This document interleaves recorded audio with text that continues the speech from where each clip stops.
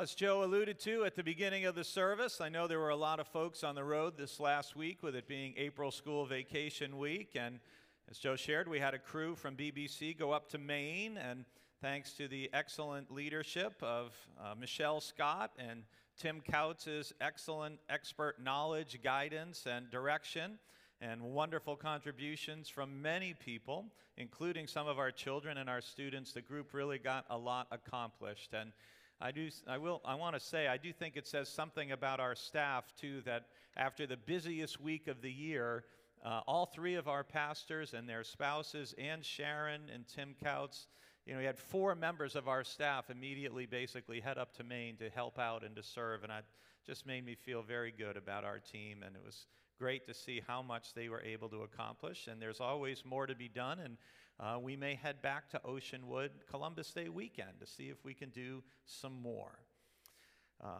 So Jill and I were only there briefly. We were up just for 48 hours, and we were glad we got to be there. And we drove home on Tuesday, and on the way home, we stopped at a place called When Pigs Fly Bakery, which is in Kittery, Maine, because they make wonderful bread and have particular types of bread that Jill and I each like to get. And then we drove a little further, and then we stopped again, and we went out to dinner somewhere, and it just took a leisurely drive home. The night sky was pretty. We were listening to the Red Sox game and talking, and I can tell you, though, that when our sons were with us and we were younger, we didn't do road trips quite that leisurely way, usually. It was actually rather different, and especially the longer the drive was. And maybe your family has been this way when you had kids at home, but we took much more of a NASCAR approach to stops when the boys were younger. You'd stop and you'd pull in and you do what you had to do. You try not to take too long, try not to spend too much, and then get back on the road as quickly again as you could. And I thought about that because I thought, that's actually the way some people look at church. Right? No, some folks look at worshiping God. It looks like a NASCAR stop on the road of life, if you will. People, I want to pull in, do what I have to do, hope it doesn't take too long, hope I don't have to spend too much, and hope I can get out of here and get back on the road as quickly as possible. Obviously, that's none of you because you're all here or watching. I remember one year when it was school vacation week, and we were taking a trip down south, and it was Jill and myself and Greg, and we were heading south on the Monday of school vacation week, and we were in the Washington, D.C. area, and the traffic was just a nightmare. And we were just stuck, and we weren't moving. It was crawling, and finally I said to Jill, this is crazy. This is crazy. We can sit in this going nowhere, or we can get off, go have dinner somewhere, let an hour or so pass and see if it gets better. So that's what we did. We managed to finally get off the highway, and there was a Cracker Barrel, one of my favorite places. I'm just kidding. It's just a restaurant. It's just there. But there was a Cracker Barrel right there off the exit, so we pulled in, and we had a nice dinner, and we talked, and we relaxed, and everything else. And by the time we returned to the road, and we all felt better, but I said, let's drive over 95 first and just see if it's gotten any better, because this was so long ago. Google Maps was still not quite the thing it is today. And so we drove over 95, saw it was still just a parking lot. So we said, you know what, we're just going to find our way another way. And we ended up going down Route 1 and driving through these small towns in Virginia, and we went by Quantico, Virginia, and thought about friends of ours who had been in the United States Marine Corps, who had spent time at Quantico, Virginia, including Hark Cram, who was such a significant part of our church here. And we talked about other things. And, worship should be a little bit more like that than a NASCAR pit stop. Worship should be a break from the stress on the road of life, a chance to relax, to feed and nurture our soul and our relationships, and perhaps to go forward with a new outlook or a new perspective and aware of new paths that we might not have seen before. Now, I share all this traveling with you today because today's gospel is about people on a journey. And it begins with 2 disciples walking slowly, dejectedly, hopelessly from Jerusalem to Emmaus on the Sunday after Jesus' crucifixion. Now, one of them is named Cleopas, who is not mentioned anywhere else in the New Testament, although there is a Clopas referred to in John chapter 19, verse 25, where it says that Mary, the wife of Clopas, was one of the women at the cross. And we don't know whether this is referring to the same person or not. But listen to this journey story from Luke chapter 24, beginning at verse 13. Now on that same day, two of them were going to a village called Emmaus, about 7 miles from Jerusalem, and talking with each other about all these things that had happened. While they were talking and discussing, Jesus himself came near and went with them, but their eyes were kept from recognizing him. And he said to them, "What are you discussing with each other as you walk along?" They stood still, looking sad. Then one of them, whose name was Cleopas, answered him, "Are you the only stranger in Jerusalem who doesn't know the things that have taken place there in these days?" He asked them, "What things?"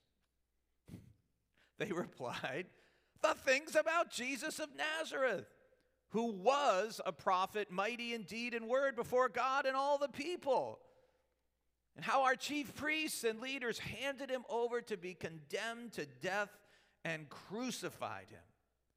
But we had hoped that he was the one to redeem Israel. Yes, and besides all this, it is now 3 days since all these things took place. Moreover, some women of our group astounded us. They were at the tomb early this morning, and when they did not find his body there, they came back and told us that they had indeed seen a vision of angels who said he was alive. Some of those who were with us went to the tomb and found it just as the women had said, but they did not see him." Then he said to them, "Oh, how foolish you are, and how slow of heart to believe all that the prophets have declared. Was it not necessary that the Messiah should suffer these things and then enter into his glory?" Then beginning with Moses and all the prophets, he interpreted to them the things about himself in all the scriptures. As they came near the village to which they were going, he walked ahead as if he were going on. But they urged him strongly, saying, "Stay with us, because it is almost evening, and the day is now nearly over." So he went in to stay with them. When he was at table with them, he took bread, blessed and broke it, and gave it to them. Then their eyes were opened, and they recognized him, and he vanished from their sight. They said to each other, "Were not our hearts burning within us while he was talking to us on the road, while he was opening the scriptures to us?" That same hour they got up and returned to Jerusalem, and they found the 11 and their companions gathered together. They were saying, "The Lord has risen indeed, and he has appeared to Simon." Then they told what had happened on the road and how he had been made known to them in the breaking of the bread. This is the good news for today. You know, in Luke's gospel, all of the resurrection stories happen on the same day. And scholars argue about the exact location of Emmaus. Some say that, well, they think it was like 7 miles to the northwest. Other people say, no, it was over to the east. But what we do know, it was the location of a Roman garrison. And regardless of its exact location, the symbolic significance of moving toward Emmaus is that it is movement away from Jerusalem. And it's movement away from Jesus. So these disciples, we are to hear this in the beginning, are deserters. They're deserters. They're fleeing. They are walking away from Jerusalem and Jesus, and they are walking toward Roman power. Now, in Luke's gospel, avoiding Jerusalem is avoiding the true path of Jesus. Right? The whole Gospel of Luke is a journey toward Jerusalem. Luke has a special section that begins at the end of chapter 9 that is specifically the journey to Jerusalem that includes some of Jesus' best-known parables. The revealing of Jesus' identity takes place in Jerusalem. The story of Jesus ends in Jerusalem. In the book of Acts, the gospel will go forward from Jerusalem to the rest of the world. So in walking away from Jerusalem and walking toward Emmaus, the disciples are abandoning Jesus and his teaching and their mission. And while this passage is often called the road to Emmaus, I think a better title is the road back to faith. Because that's what it's really about. It's about how we find our way back to faith when our faith, our obedience is wavering and shaky. And most of us, if we're honest, have had times, some of you may be in one right now, when our faith or our obedience is wavering a bit or is a little bit shaky. Now, taking the road back to Jerusalem after Passover, after the crucifixion of Jesus, it's kind of like swimming upstream. It's not the direction most people are moving in. Most people are heading back home, right? They're leaving the city. But for Cleopas and his companion to change direction and return to the city, before that happens, something's got to happen to them to turn them around. And what happens to them gives hope to any of us who are feeling confused, lost, bewildered, anxious, afraid, or just plain empty inside. Because what happens is that Jesus, unrecognized, comes alongside them and travels with them in their pain, in their grief, in their hurt, and in their loss. And in your life, you will encounter times like Cleopas when you are despairing, when you're confused, when you're uncertain. You will.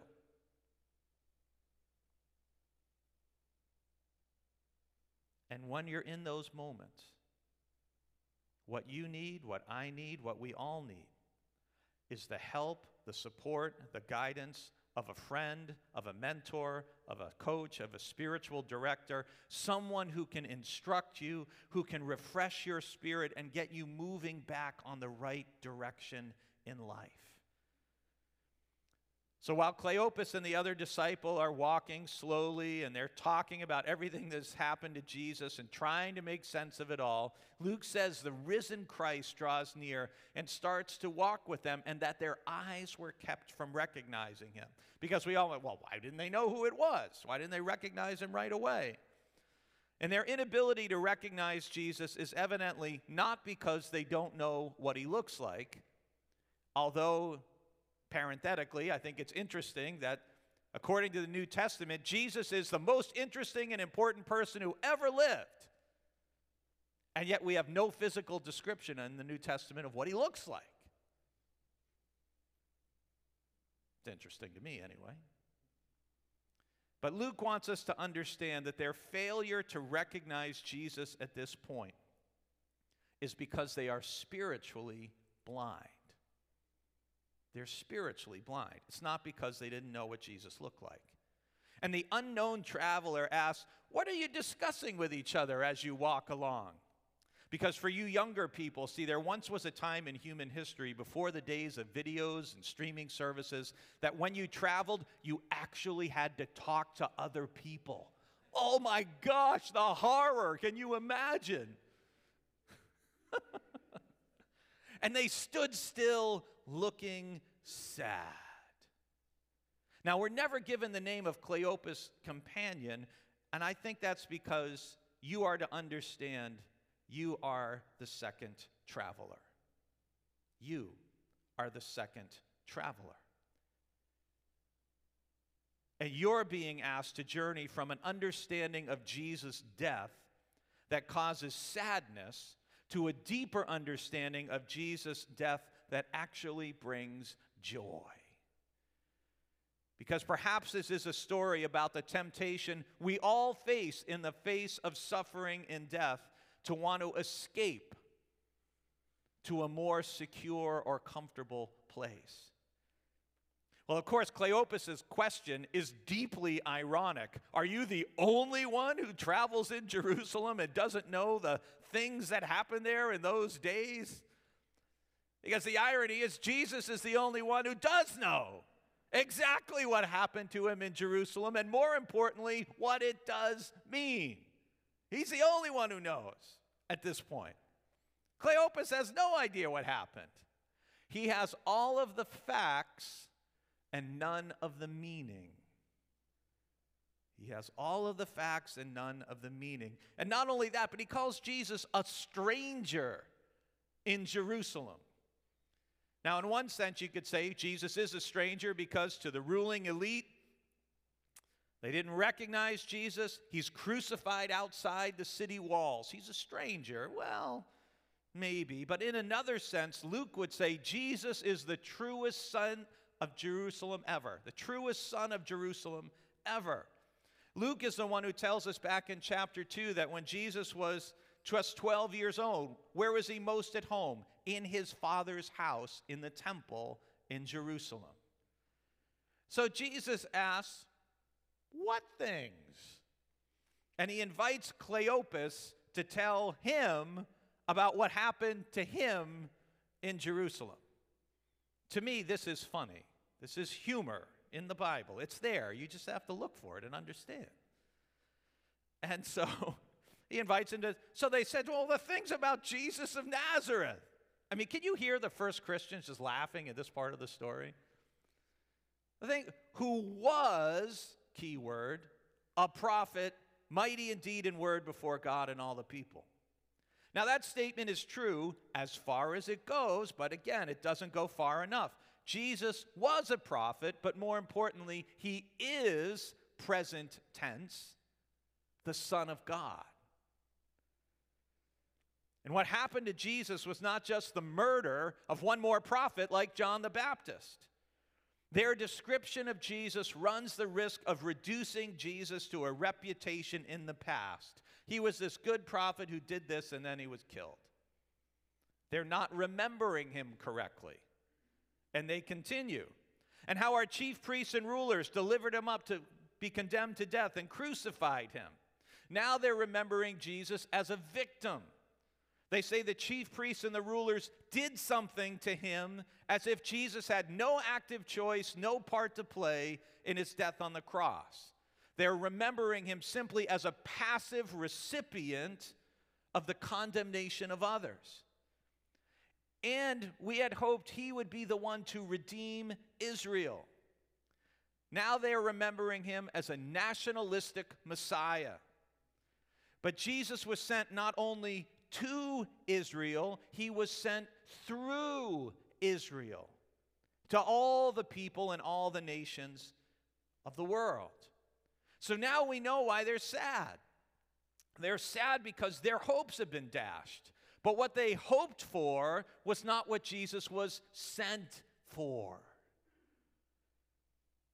His mission and their expectations are not the same, and this is still a problem for some disciples and followers of Jesus. Our expectations and understanding of Jesus are not often broad enough, deep enough, or open enough to include all of the mystery and paradox that is Christ. We truly don't know who he really is. So the disciples are sad because they thought Jesus would redeem Israel.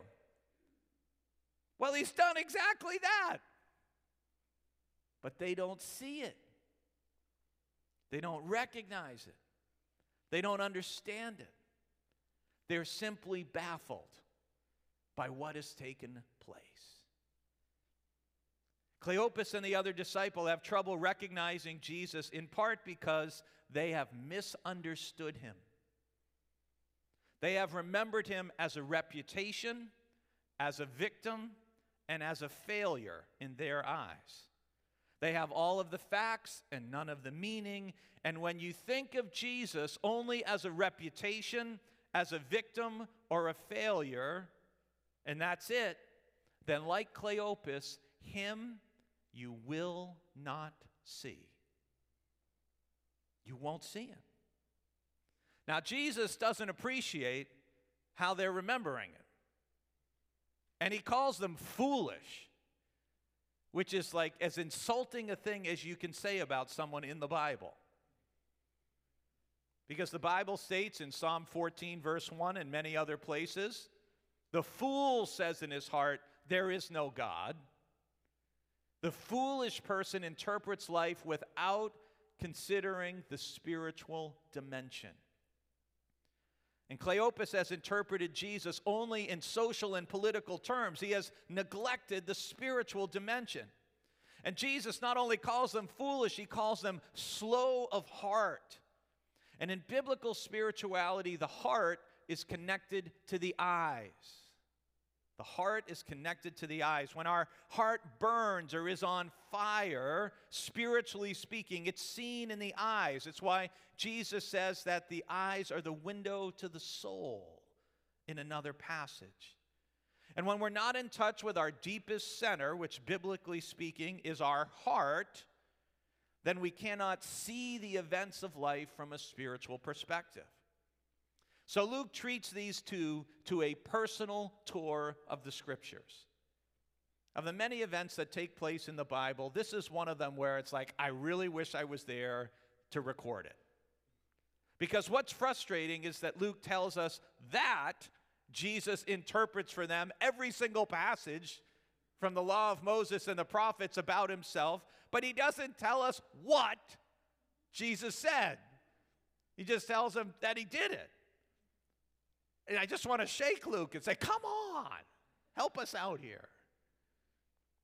Well, by now, at the end of this extended interpretive gift from Jesus, Cleopas and his companion are nearing their destination, and they're ready to stop and eat and relax, but Jesus appears to be traveling farther.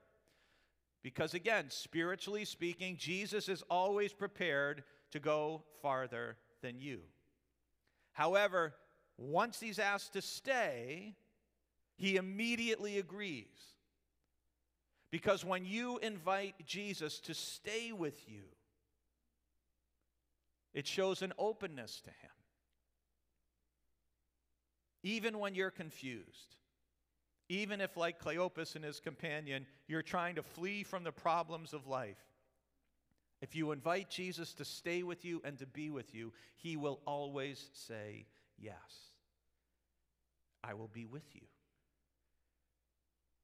And it's around supper time, and it's probably not a surprise that Jesus repeats what he did at the supper just a few days before when he suffered. And in the act of taking, blessing, breaking, and giving bread, after he has opened the Scriptures to them, their eyes are opened, and they recognize him. And then he vanishes from their sight. They see him then at that moment because their hearts, their spiritual center has been awakened, and they could see the world of the Spirit. And Jesus opened the Scriptures so they could see things in the Scriptures that they had not seen before. And isn't that always a cool experience? I don't get to hear a lot of other preachers in person, but I love hearing someone open the Scriptures and go into a passage, and I sit there and go, how did I not see that before? Isn't that a cool thing when that happens? I hope that's happened to you at least once or twice. Because I should quit if it hasn't happened, but that's another story. But there is this sense of when Jesus opens the Scriptures, then all of a sudden it's like, oh my gosh, here it is. And it's only on the level of the Spirit that the suffering, death, and resurrection of Jesus can be understood. And their understanding takes place on a journey as it does for us as you attempt to follow Jesus and to walk with him. Because Jesus is the one who can help you find meaning in life when you're in the midst of confusion. He can make your heart burn with spiritual fire and give you eyes to see the truth that you couldn't see before. As one author wrote, one's destination is never a place, but a new way of seeing things. I think that's such an insightful line. One's destination is never a place, but a new way of seeing things. And as Jesus walks and talks with Cleopas and the other disciple, they receive a new way of seeing things. And their confusion turns to clarity, their despair turns to joy. And the hope for you in Cleopas' story is that you can experience, in companionship with Jesus, someone who will guide you through your difficult times and seasons. Luke says that same hour they rose up, or they got up and returned to Jerusalem. And they rose up means that the disciples who have been spiritually dead on their way out of town have now also shared in the resurrection of Christ. Resurrection is not just an event in the life of Jesus, it's an event in the life of his followers. And the risen Christ has done his job. He has brought his followers to a deeper experience of himself and taught them to see and remember him for who he truly is. Not a prophet who was, not a reputation in the past, not a victim, but the Son of God. And what they had seen as the end of hope was in fact the beginning of everlasting hope. Cleopas and his companion, who had been so sad and dejected and confused as they walked away from Jerusalem and Jesus, and at the end of the story, they are transformed and changed. They get back on the road to Jerusalem, back toward the mission, back towards the witness to which they're called, and they do it with the long and eager strides of people who have good news to share. And that's what disciples do. We take the road back to Jerusalem and tell others of our life-changing experiences with Jesus on the road of life. And about how Jesus walks with us, stays with us, even when we're disobedient, even when we're running away, confused, spiritually blind. And how Jesus teaches us the meaning of the Scriptures, helping us to understand them and giving us spiritual sight. How Jesus is known among friends through the breaking and the sharing of bread. And their excitement moves them naturally to share their story with their brothers and sisters who are in a similar state of despair and confusion. If you're confused, if you're despairing, if you're grieving, if you need a guide to help you, to instruct you, to renew your spirit and to get you moving in the right direction on the journey of life, then you need to invite Jesus to journey with you. Because Jesus will never take you where you're not supposed to go. He will never take you where you're not supposed to go. The good news is, if you ask Jesus to walk with you and stay with you, he gladly will. Let's pray. God, some of us are in a season of grief or disappointment, and we ask for you to walk with us through those days. We pray especially for the family of June Bohannon and Bill Carter. I pray, God, for anyone who is listening who may be feeling like Cleopas today, sad and confused and uncertain. And Lord, I pray that you would give a strong sense of your love and your presence with us. And God, help us if our understanding of Christ or his mission, if it's too narrow, if it's too small, like it was for Cleopas and his companion. God, would you enlarge our heart, enlarge our understanding, and give us the power and the confidence and the joy to share you with others. In your name we pray. Amen.